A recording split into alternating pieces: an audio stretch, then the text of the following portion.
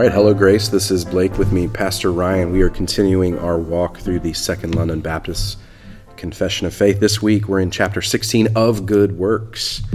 Pastor Ryan, how you doing, brother? I'm doing well, brother. What would you like to highlight for us? So this chapter is an important chapter. It's a lengthier one, and so we sort of assigned it for last week and this week coming up. But you and I just thought, as we were kind of catching up on these podcasts, that we would take some time to just talk about this chapter. I think a couple of notes are important. It is important to, this far into the confession, to have a chapter on what good works are.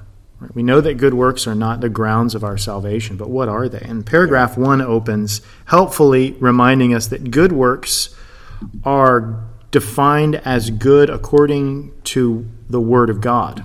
So the Word of God defines what good works are, and as the confession says, not those that are devised by men or out of blind zeal or upon any pretense of good intentions. You know, we may have this view of good works, that whatever I feel is good must be a good work. But the Scripture actually is the source of the definition of what good works are. And that is how this chapter opens.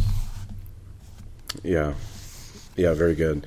The Pharisees come to mind because the Pharisees, they had a number of works they thought they were good and promoted that they thought they were good, but they were merely traditions based upon men, not upon the Word of God. Jesus comes, corrects that. Confession speaks to that. Yeah. I think some of the other paragraphs are helpful, and I would encourage the body to just meditate on them this week. I mean, paragraph 3, for instance, their ability to do good works is not at all of themselves, but wholly or completely from the Spirit of Christ. That even the works that we do as believers are works that are wrought in us by the Spirit of Christ. And so little nuggets like that are helpful for us theologically. Paragraph 4 and paragraph 5 are helpful. Paragraph 5 is one that the world needs to hear. We cannot by our best works merit pardon of sin or eternal life at the hand of God. Right? That's I don't think that's going to be new for any of our listeners, but that's an important statement as well to make. But as you and I were talking about this chapter, you said in this chapter there's a paragraph. I think you said paragraph 7. That you wish that you had as a younger Christian. What was it about that paragraph? Well, it helps us understand that Christians alone, those who are in Christ alone, are actually going to do the sort of good works that are accepted by God. So that's addressed in paragraph 6. If you're in Christ, it is through Christ that your good works can be done and accepted. If you are not in Christ, those things are not going to be unto God.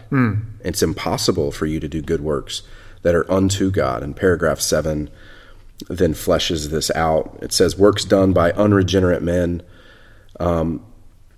although they can be of good use, yet because they do not proceed from a heart purified by faith, they are not done in right manner. And so they are not done for the glory of God, and they are therefore sinful. And that's a very clear, very strong statement that the works of the unregenerate are sinful. And so the question comes, what about the good things they do? Are those things also sinful? And the confession is actually telling us an answer. Even the good things, for instance. If a man helps an old lady cross the street, well, that can be done sinfully. In fact, it is done sinfully if the person is unregenerate, because they do not have the Spirit of Christ. They do not have the glory of God in mind as they are doing that good work. And so the confession just clearly says that. And I was like, wow, they said that. Yeah. And that's an example where sometimes a confession like ours is so helpful because it answers questions that sometimes we kind of just speculate about. I could see myself 20 years ago as a Christian sort of speculating an answer about that. Yeah. Whereas here you've got a very clearly defined, helpful, pastoral, and biblically accurate statement on even that question. Yeah. What about the works of unbelievers? Yeah. Right. Yeah, and the very last line of the chapter says, the neglect of the good works by the unregenerate. Well, if they don't help the old lady cross the street, for instance, well, then that would be even more sinful and displeasing to God. So it's good that the unregenerate do good works, but it's still sinful. Yeah.